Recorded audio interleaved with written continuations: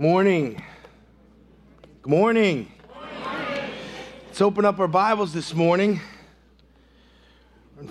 1 Samuel chapter 17.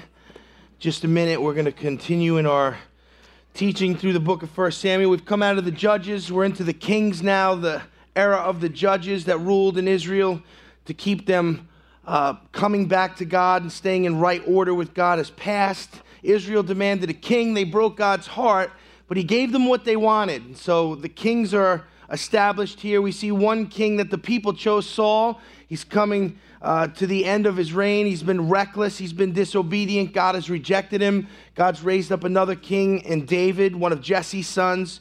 We catch up with David here in a very familiar, famous passage of Scripture where he faces off against Goliath. And we see chapter 17 will set most of this up for us this morning. A lot of powerful principles in here.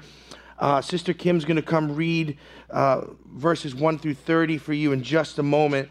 But I'm going to thank God for the word, and then we'll jump in. Lord, we thank you this morning for your word. We thank you, Lord God, that we have the Holy Spirit in us to guide us and to lead us into all truth. So, Holy Spirit, we invite you to open the eyes of our understanding and help us to see and hear and know the principles that are tucked as gems and treasures in your word this morning, so that on Monday we'll have a different perspective and we'll have a different mindset because of what you've done in our hearts today. We ask all this in Jesus' name, and the church said, Amen. Amen. So, Sister Kim, verses 1 through 30. 1 Samuel 17. Now the Philistines gathered their armies for battle, and they were gathered at Socoh, which belongs to Judah, and they camped between Socoh and Azekah in Ephes-dammim. Saul and the men of Israel were gathered and camped in the valley of Elah, and drew up in battle array to encounter the Philistines. The Philistines stood on the mountain on one side, while Israel stood on the mountain on the other side, with the valley between them. Then a champion came out from the armies of the Philistines named Goliath from Gath, whose height was 6 cubits and a span.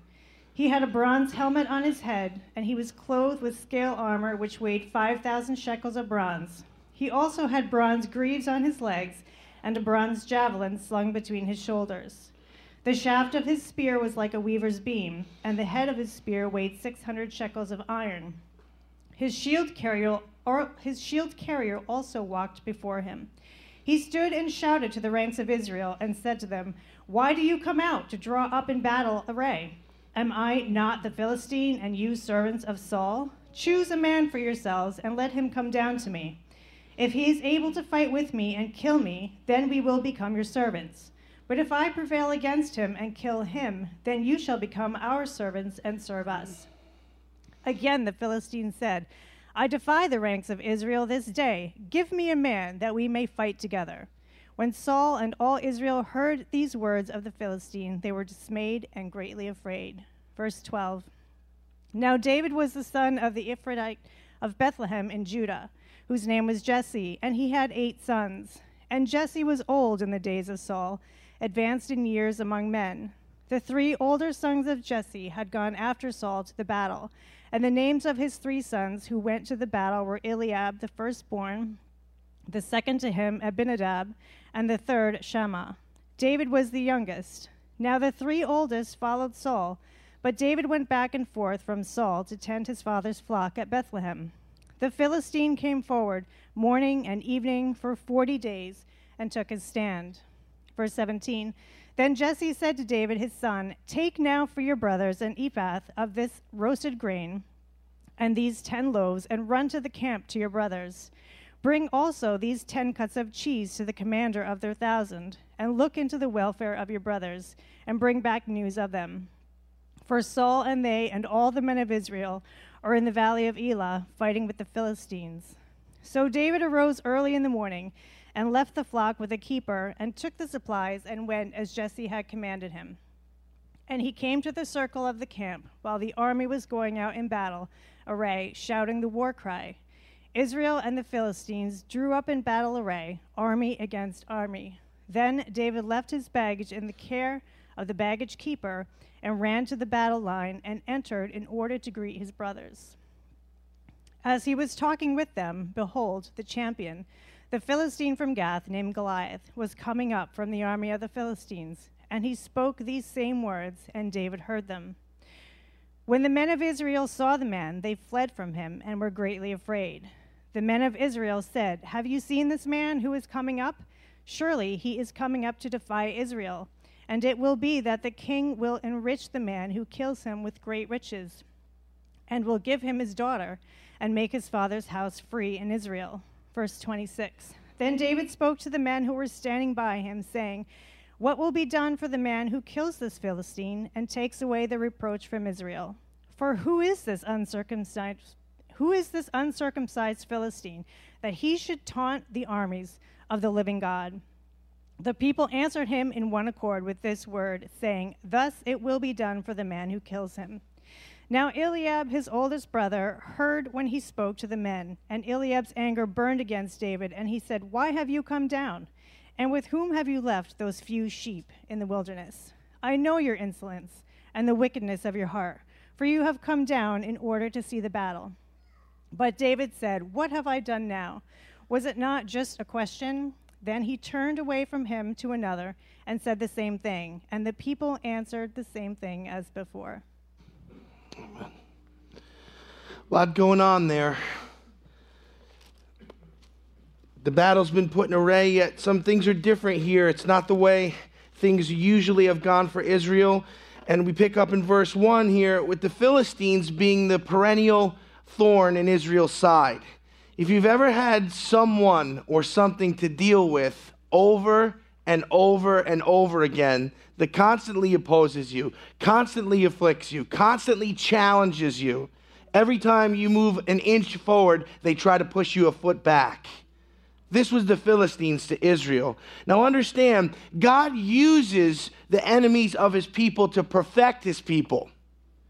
Come on, don't be so quiet on Sunday morning. You know, there's a purpose to what we go through, especially when our hearts are right and we're following the Lord. There's a purpose. God's using these Philistines, but the Philistines were no fun for Israel. And here they are again, doing what Philistines do, opposing, harassing, afflicting the people of God. They're a type of Satan in that they do things in the way that the enemy would do. And we're going to see the enemy's fingerprints all over this situation here with David and Goliath. This is a very famous passage of Scripture this morning, yet I think we miss a lot of what's going on if we don't dig deep. Now, in verses 2 and 3, the two armies have faced off. Now, I want you to see, the Bible doesn't give us details by accident. It gives them to us on purpose. Notice what verses 2 and 3 say, that one army was on the far ridge, and another army is on the ridge opposite them, and in the middle there's a valley. Now, the reason the word of the Lord takes the time to describe that this morning is because what we're seeing here is a stalemate.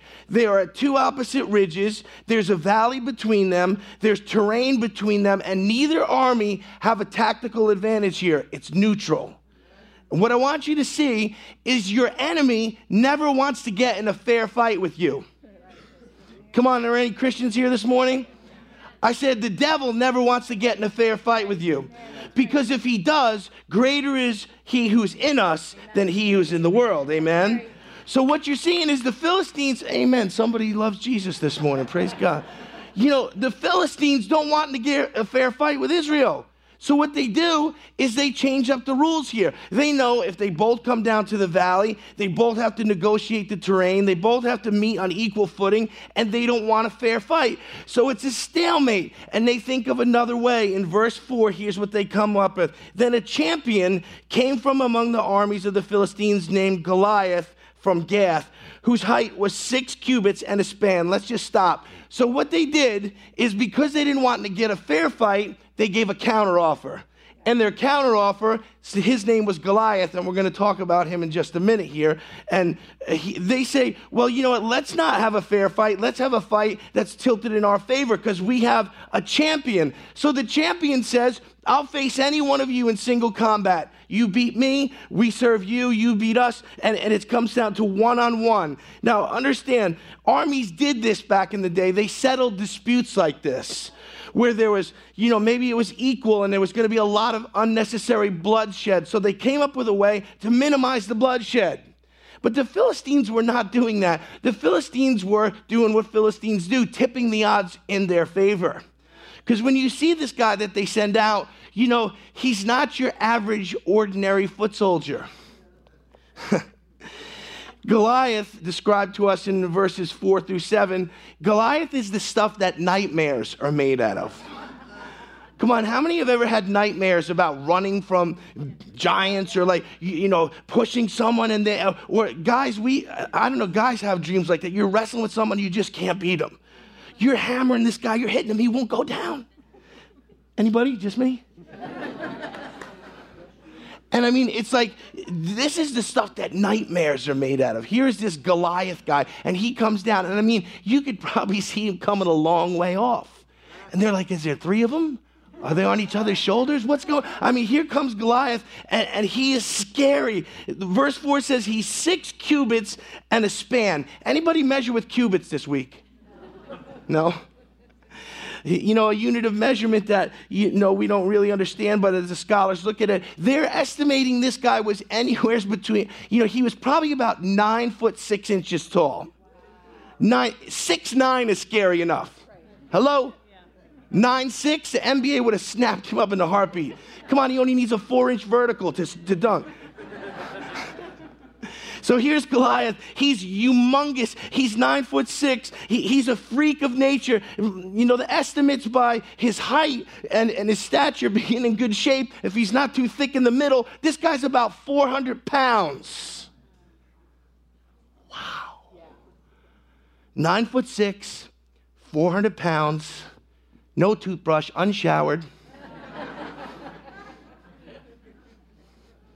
Some of you didn't even flinch at that. That's scary. Verses 5, his armor alone, he had a chainmail, some kind of sheep mail armor. It was 125 pounds just of armor. Some of you don't weigh 125 pounds.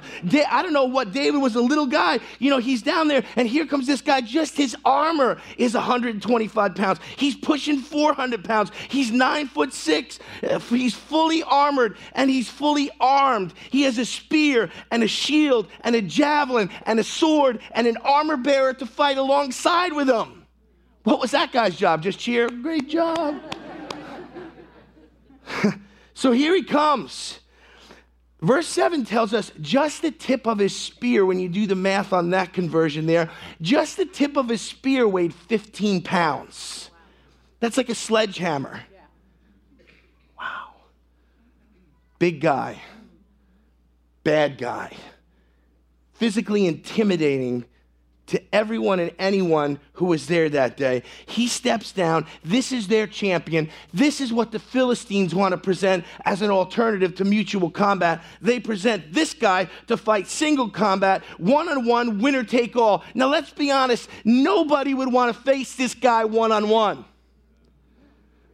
And you'd be wise to do that. And I want to say something to the Philistines knew it was their advantage. Everybody knew it there, but that's what they were offering. Now I want to say something to you. Don't ever let pride drag you into a fight that you can't win. Some people don't get this. Some people don't understand. Well, you can quote a few scriptures, greater who's in me than he. And listen, you don't get into fights unless God tells you to. There are some battles you and I can't win. You and I can't go toe-to-toe with the devil. He's smarter than us. He knows us better than we know ourselves. He's been watching us and studying us since we were born. Some fights we shouldn't get into. And it's pride that sucks us in. Pride will get us to write checks that we can't cash and get into situations where, we give the enemy the advantage. Why would Israel want to give the Philistines this advantage? That's what the devil offers, because he never wants a fair fight. Don't you realize you and I in a fair fight with Jesus on our side, with the Holy Spirit leading us and guiding us, with us tucked safely in the Father's arms this morning? Come on, there's no way we can lose. So pride is not an issue for these soldiers. Must be the most humble soldiers ever, because nobody wants to fight him. That was a joke. They're scared. They're petrified. They don't want anything to do with them. They're not being suckered in. They don't want to give them the advantage. Understand, for a man to step forward and say, I'll take the fight, was not only risking his life, but was risking the security of his whole nation. On the shoulders of, you would have to step forward and say, yeah, I'll stand in there for Israel. And if I fail, all of you are slaves. That's huge. A huge responsibility. No one was willing to take it, including King Saul. And so they're at a stalemate here. Goliath's stature and his military prowess are obviously, just something to behold. But as if that wasn't enough, verse 8 tells us that the guy also has a mouth on him. Listen to this. So it says he stood and he shouted to the ranks of Israel and said to them, why do you come out to draw up in battle array? Am I not the Philistine, and you the servants of Saul? Choose a man for yourselves and let him come down to me. So he's not only a world-class warrior, he is a world-class trash talker. And we're going to see he gets out there and he taunts and he defiles and he insults the people of God. And you say, well, why do we need to think about that? Because I want you to understand how your enemy comes at you. Your enemy's he's not just going to physically intimidate you, he's going to use words. The devil has always used words to trip up God's people. You see the way he worked in the garden with Adam and Eve. He used words. Maybe you'll die, maybe you won't. God just doesn't want you to be like him. He's holding you back. It was the words that unsettled Adam and Eve till they crossed the line and disobeyed God. It wasn't the threats. Notice that. Now here's an enemy who is physically imposing enough, who is physically intimidating enough that he could probably just stand out there and he'd get the point across. But notice, he still uses words, and he intimidates with those words. And God's people have had to deal with the intimidating words of the enemy all throughout history, and this is no different here. His words are crafty, they're seductive, they're unsettling. Listen, everybody who went to their tent after Goliath would taunt for the day would be thinking about those words that he said. Have you ever had anybody say something to you that just ran over and over again in your mind? Unsettling words, come on. To where maybe years later, you still think about what they said to you. You'll never, you can't, you're disqualified. Wow. Words are powerful. Watch the words that come out of your mouth and watch the words you take into your heart. Be careful to pay attention who's speaking words into your life. So Goliath is this huge, intimidating guy, but he's also a big mouth and a taunter, and he attacks the people of God. And in this situation, we see that really the whole thing is flipped from the way it's supposed to be. The Philistines are confident because they have a champion who's awesome. And the people of God are terrified because they don't know how big their God is. It should be, John, that the people of God are excited about the fact that their God is the creator of heaven and earth. And this is just one man who their God created. Do you notice how things get flipped? Anybody married? The devil wants your house out of order. He'll try and flip all kinds of things in there. Men who are passive and do nothing and sit in front of the TV. Women who do everything and are in charge of everything. No help. Holy cow, this is the most quiet I've ever heard it. I think the sound system just conked out. He likes to put things out of order, and it's out of order here. There's a backward situation. God's people are terrified. The heathen are confident. He's out there. He's speaking words that are just unsettling, and the people of God at this point are just in a full-scale panic. In verse 8, we see that he says something that betrays him, and it's really going to be his undoing here. Look what he says. He says, why do you draw up? Am I not the Philistine? Okay. You're the champion, we get it. And you are the servants of Saul. Did you hear that? Were they the servants of Saul? No. They were the servants of the living God. See, and this is the thing we've got to understand here today. The enemy will always cast you in a way that will undermine who you are in God. They weren't the servants of Saul. They were servants of God. If they were the servants of Saul, they would be in trouble because Saul himself was afraid to fight with this guy. But God in heaven had the whole situation under control. So notice, let your enemy talk sometimes. Goliath says some things and he betrays his own heart. It's his own undoing there. He thinks he's taking on a few small soldiers, some single man who's going to be feet shorter than him, but he doesn't realize he's taking on the God of heaven and earth, and he's doomed. Verses 9, what he's peddling here in verse 9 is that, it's a one deal. I win, you guys take us as your servants. If I beat you, all of Israel belongs to us. So he lays out the stakes. Verses 10 and 11, he taunts them day after day for the one-on-one fight, and no one accepts the challenge. Listen again to the words of the enemy. Again, the Philistines said, I defy the ranks of Israel this day. Give me a man that we may fight together.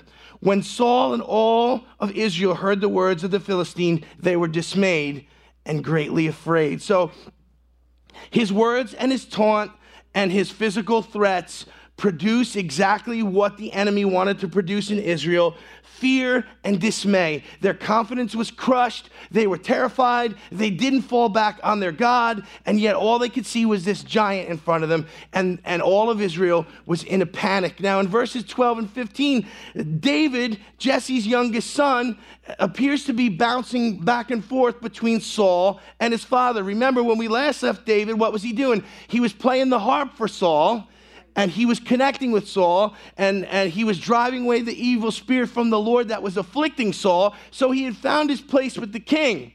But these verses show us here that David also was bouncing back and forth between serving his king and his father. And so he's a little conflicted here. It said, David, the son of the Ephrathite of Bethlehem of Judah, whose name was Jesse, who had 8 sons. Jesse was old in those days and advancing in years. The 3 older sons of Jesse had gone to the battle. So remember, the older brothers, there was a bunch of them, but the oldest 3, Eliab, Abinadab, and Shammah, they had all gone to the battle with Saul. But listen, it says here in verse 14, David was the youngest. Now, the 3 oldest followed Saul, but David went back and forth from Saul to tend his father's flocks at Bethlehem. So David, even though he was anointed as king, he's still overlooked for the battle. No one even thinks to send him out there. Even though he had favor with Saul, he's still overlooked for the battle. In fact, David, who's been anointed as king, who has found his place in the king's court, is now back out with the sheep. Come on, do you ever have days like that? I'm promoted. I'm still doing the same thing. I'm doing my job and your job now. Anybody get promoted like that? Come on. And so, here's David, and he's bouncing around. He hasn't really found his place yet, even though, he was the king's armor bearer. He had connected with Saul, and, there was this connection there with the driving away the evil spirit that made him important, but he's still overlooked. People have not figured out who this David is yet. And God was about to establish him in a way that he would never be able to go backwards to the sheep again. Verse 16 shows us how depressing the situation had come. I mean, it was getting pretty bad here for Israel. The Philistine came forward morning and evening for 40 days and took his stand. So this big, huge, unshowered Philistine, uncircumcised, ugly, comes out twice a day for his daily rant and shoots his mouth off and horrifies everybody. How'd you like to go to a party like that? Wow. I mean, it's bad enough. It's bad enough to be insulted, to be taunted, to be called out in public. But twice a day for 40 days? The morale had to be gone. And it's a dire situation here. The Philistines have a champion. It seems like Israel has no champion. He says, I defy the ranks of Israel. Still hasn't get it, taunting. He produces the fear. He produces the dismay. And, it's a very, very bad situation. Verses 17 through 19, David gets sent on a resupply mission to his brothers. So there again, David is just seen as the little guy. His father tells him, take this food and go check on your brothers and report back to me. So he's still kind of being a little servant boy, even though God's anointing was upon him. And the Bible says that the Holy Spirit was upon him. So he goes out there, and when he gets out there and he finds his brothers, he's going to hear for the first time what everybody else had been hearing for 40 days. Now, I want you to see something here, verses 20 through 23, as David goes out and finds his brothers. So David rose early in the morning and left the flock with the keeper and took the supplies and went as Jesse had commanded him. He came to the circle of the camp while the army was going out in battle array, shouting their war cry. Israel and the Philistines drew up in the battle array, and the army against army. Then David left his baggage in the care of the baggage keeper and ran to the battle line and entered in order to greet his brothers. So a lot's going on here, and I want you to take a look at it here. So he goes out, he's obedient to his father, he's a good servant. He goes to resupply his brothers, and he delivers the care package to them. He's beginning to hear, what's going on here, and he's catching up to where everybody else is. Now, I want you to see one thing here. Notice what David did with his baggages. Did you hear what he did with his bags? Anybody pick that up? Tell me, what did he do? He left them with the baggage keeper. Think back to Saul. Remember when Saul was supposed to be anointed king? What did he do with the bags? He hid among them. Why does the Bible keep talking about baggage? Because baggage is a big issue for all of us. Saul hid among the baggage, and they were like, where's Saul? We want to anoint him as king. He's hiding among his baggage. How many of us do that? God's calling us. God's trying to promote us. God's trying to bring us to new anointings, new levels, new areas of breakthrough, and we're hiding in the past amongst our baggage. I wish there were some Christians here this morning to shout and say amen while I'm preaching. David is not like Saul. He doesn't stay with his bags. He leaves his baggage behind and he runs to the battle. God's looking for some people like that today. My God, what did you guys do on Saturday night? I want you to see, there's nothing in the scripture by accident. The fact that Saul stayed with the bags and David left them shows the difference between David and Saul. He resupplies his brothers, and now he wants to catch up on what's going on here. He wants to hear, and he begins to hear for the first time, why everybody's so terrified here. Now, notice the words that Goliath says affect everybody one way, but they affect David a different way. It's okay to be different. It's okay to have a different opinion. This world is so hell-bent on making everyone lockstep with their opinions now. As a Christian, if you have a different opinion than the world now, you're called all kinds of names. It's unacceptable for us to agree with God's word and not be lockstep with the world. Everybody's in lockstep. What's the word on Goliath? We're terrified. David hears what's going on there, and he has a different take on things. If you pick up in verse 24, while all the men of Israel saw the man, they fled from him and were greatly afraid. So that's the people's response. Then the men of Israel said, have you seen this man who is coming up? Surely he is coming to defy Israel. Well, he's been doing it twice a day for 40 days, so that's a good one there. This guy's real perceptive. It will be that the king will enrich the man who kills him with great riches and will give him his daughter and make his father's house free in Israel. Then David spoke up, verse 26, to the men who were standing by to him, saying, what will be done for the man who kills the Philistine and takes away the reproach of Israel? For who is this uncircumcised Philistine that he should taunt the armies of the living God? The people answered him according to with this word, saying, thus it will be done for the man who kills him. Now, Understand, David is hearing what everybody else heard, but he has a different response. His response is not, man, look at the size of this guy. There's no way anybody can beat him. In the natural, in the flesh, there's no way. His response is, who is this uncircumcised Philistine that he should defy the armies of the living God? God is still looking for people in the kingdom who will dare to believe in their God, that will dare to stand before the enemy and say, our God is bigger, greater is he who's in me than he who's in the world, amen? We've gotten so used to shrinking back, so used to giving up ground, so used to being pushed in a corner that we think that's the way it's supposed to be. But God wants to raise up some Davids. Who is this uncircumcised Philistine? See, David knew right away he wasn't challenging the army. He wasn't challenging warriors. He was challenging God. Always know who stands behind you and I. It's not our resume. It's not our achievements. It's not our abilities. It's not our intelligence or our athleticism or, who thinks we're great. Who stands behind us is the creator of heaven and earth. Amen. So David has a different take, and he wants to know what's going to be done, for the person. And look at, right away, David looks past him and says, what's the reward for taking him out? I like this guy. Now, that's human nature, right? We want to know, what's in it for me, all right? So there's a little human nature there. God wired us that way, amen? There's nobody who works a whole week and just says, keep it. Right? They're like, where's my pay? And if God help them if it's a little short. You guys are too holy. You're just looking at.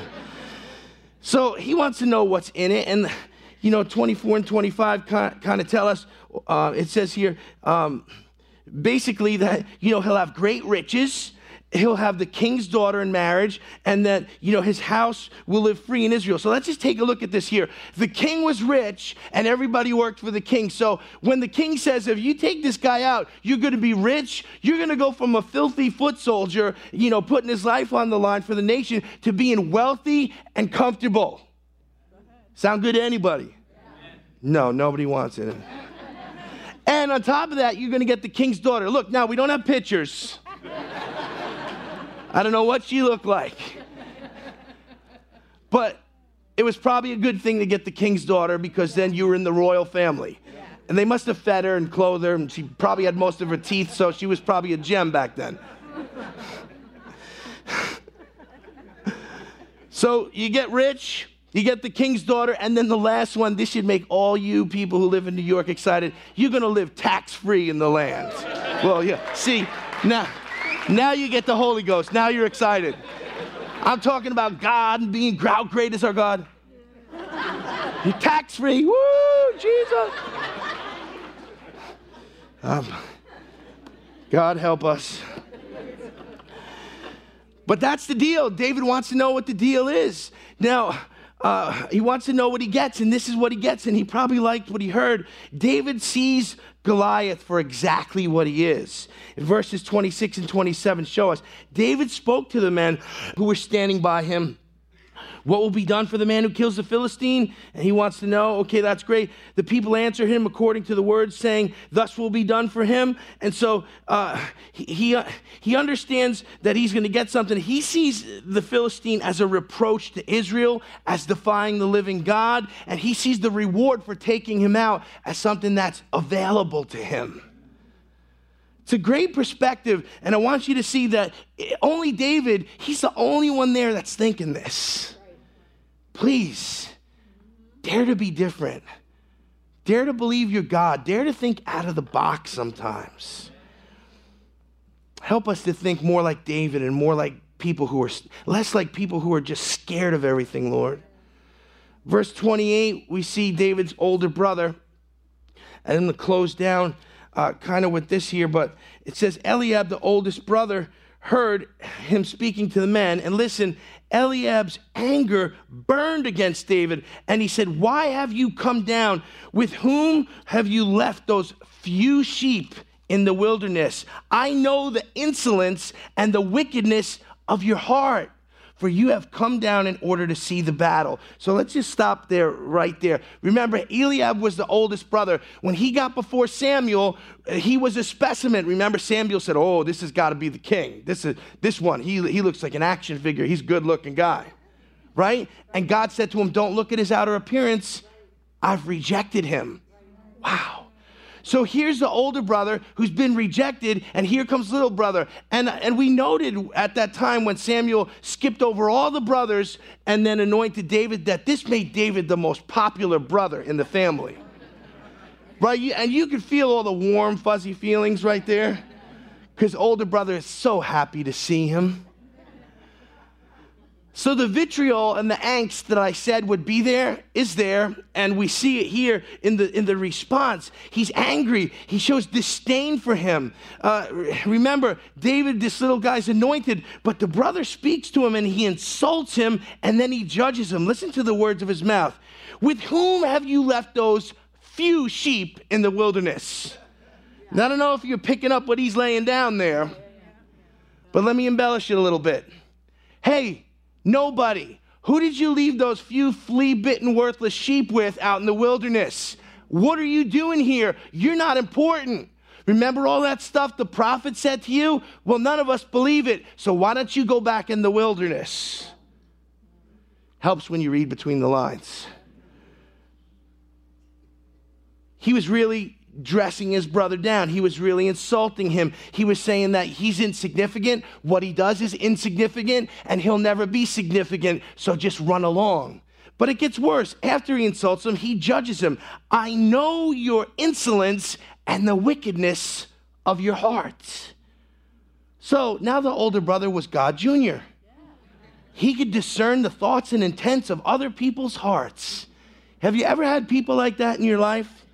That would judge you as if they knew the inner workings of your heart and your mind? What an ugly situation here. Not a pretty thing. You know, surely David looked up to his older brother to a degree. I'm sure he was concerned about his welfare as he was in the battle here. But all he gets from him is insults and judgments. And the rift between them is big and it's ugly, and it's all about God's hand on David's life. Some people are not going to celebrate what God wants to do in your life.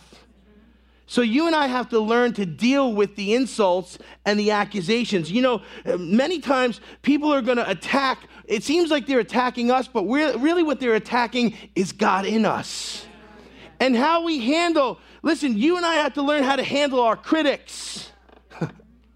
I'm always shocked that people say, well, I have no critics. You just need to listen closer. Maybe you need to hide behind the wall at the water cooler at work. Maybe I've been in situations where I was in another room and people thought I had left and they started talking about me because they thought I was gone. I remember one time laying on a hammock just listening to them. Oh, it was rich. You know, because people don't say what they really think to your face. Everybody looks uncomfortable. So he comes out and he attacks him. Now, how's David going to handle with the criticism? How's he going to we need to learn to handle people who are against us, people who are provocateurs, people who are critics. It's important. If you and I don't understand how to handle them, many times we can allow their words, because sometimes it's not even them speaking, it's straight up the enemy. But their words can hurt us and derail us and get us to quit. Have you ever had someone speaking to you and you knew that it wasn't even them speaking by the words that were coming out of their mouth? Come on, I've had people saying stuff to me and I'm like, that ain't you. You ain't even smart enough to use those words and put them in the right order in a sentence. That ain't you. And it's just like the devil speaking right through them. Devil, devil, devil. Anybody had the devil talk to you? Maybe somebody in a nice suit. No, that ain't from God. And you'll never, and you can't, and you're unqualified, and you're disqualified, and blah, blah, blah. Well, that's the devil. So when the devil speaks, what do? When Eliab speaks and tears him down, does David mope home and go home with his tail between his legs? He's right. Look at him, and look at me, and miss his date with destiny because of the words of a critic? There are two ways to handle criticism. We can either be like a duck or a sponge? Now, if you know about ducks, they have water, they have oils in their feathers and stuff that when you drop water on a duck, because ducks go in the water just beads off and rolls off. How many have ever seen this? Seen pictures, heard stories. Right? Okay, so we get it. A duck is built that way. It didn't evolve that way. Sorry, God made it that way. Knew it was going in the water. The water rolls off. Okay, so sometimes people say stuff to us, and when we know it's not God, we got to let it just roll off. But sometimes we got to be like a sponge, because sometimes somebody's going to say something to us, and unless we suck it up and take it to heart and make some changes in our life, we're never going to have our date with destiny. The trick is knowing to be when it's time to be the duck and when it's time to be the sponge. And you know what? We get it wrong all the time. People say stuff to us and they hurl all these insults at us, and we soak it up and take it to heart, and it crushes us. And God was like, that wasn't me. Let it roll off. And sometimes people will come and correct us and point out flaws in us and point out sin in our life, and we let it roll off when we should have soaked it up, because our souls are on the chopping block unless we deal with sin. Faithful are the wounds of a friend. So when someone tells you something hard, now listen to me, friends can tell us, well, God, I'll listen to correction if someone gives it to me and smiles and hugs me and then gives me a donut, then I'll listen. It don't always work like that. Sometimes the correction of an enemy is right. I've had people say things to me. I knew they weren't for me. They weren't even believers. They hated God. They hated me talking about God. And they'd say something to me, Charles, and when I'd walk away, God would say, what'd you think? What do you mean what I think? It was right, wasn't it? Whose side are you on? But then later on you have to say they were right. You guys look so uncomfortable. God can use an enemy to correct us. God can use a faithful friend to correct us. But we need to have the Holy Spirit in us to know when to be the duck and when to be the sponge. When we get it wrong, that's when things go bad. We say, how do we do this, Pastor? We pray and we stay in the Word, but we also surround ourselves with honest people. You and I need people in our life that can just tell us the truth.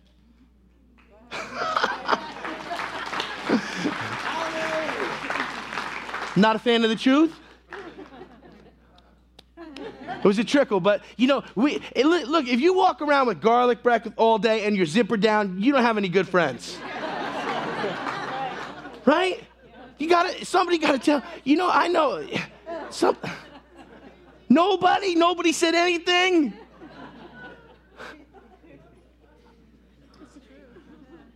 No one's looking out for me. I could tell some zipper stories. I'm getting older now. But you and I need people around us to tell us the truth. But, people who don't like truth, they surround themselves with yes people. Oh, you're the best. You're the great. I'm in your fan club. I'll like everything you put on Facebook, and you're the best. And listen, we don't need people. If that's the only people, you're out of shape, so what do? You get fatter friends.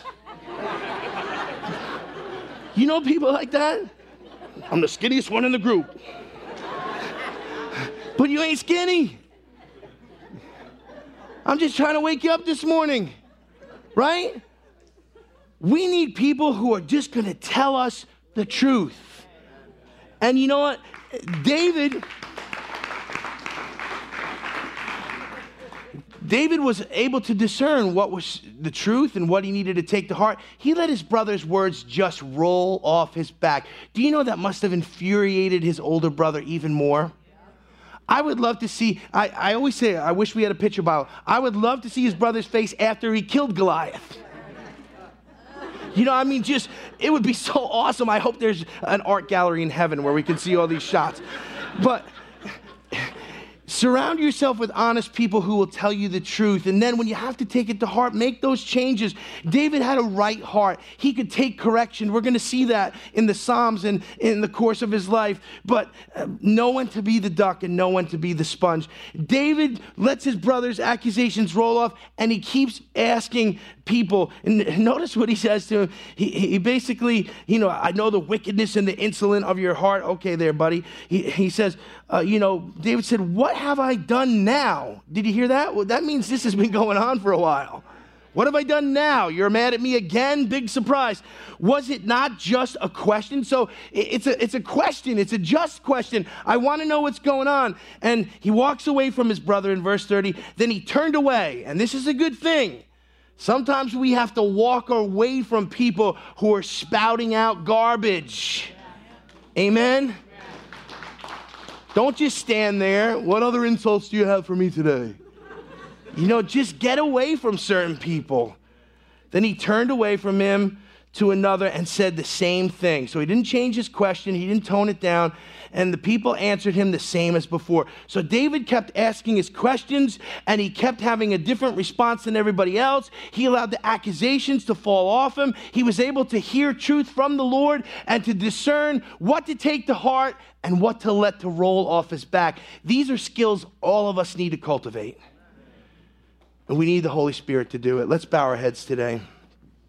Father, I just thank you this morning for this time in the Word. And I pray, Lord God, that we can learn from all of these situations here. We see the enemy and how he taunts and how he brings instability, how he makes accusations against God's holy people. Father, help us to always understand it's not just us in the fight, but you stand behind us. As we walk the path of destiny you've laid out for each of us, you stand with us, you order our steps, and you protect us and defend us. Help us to see the accusations of the world for what they are, as David did. Who are these uncircumcised Philistines?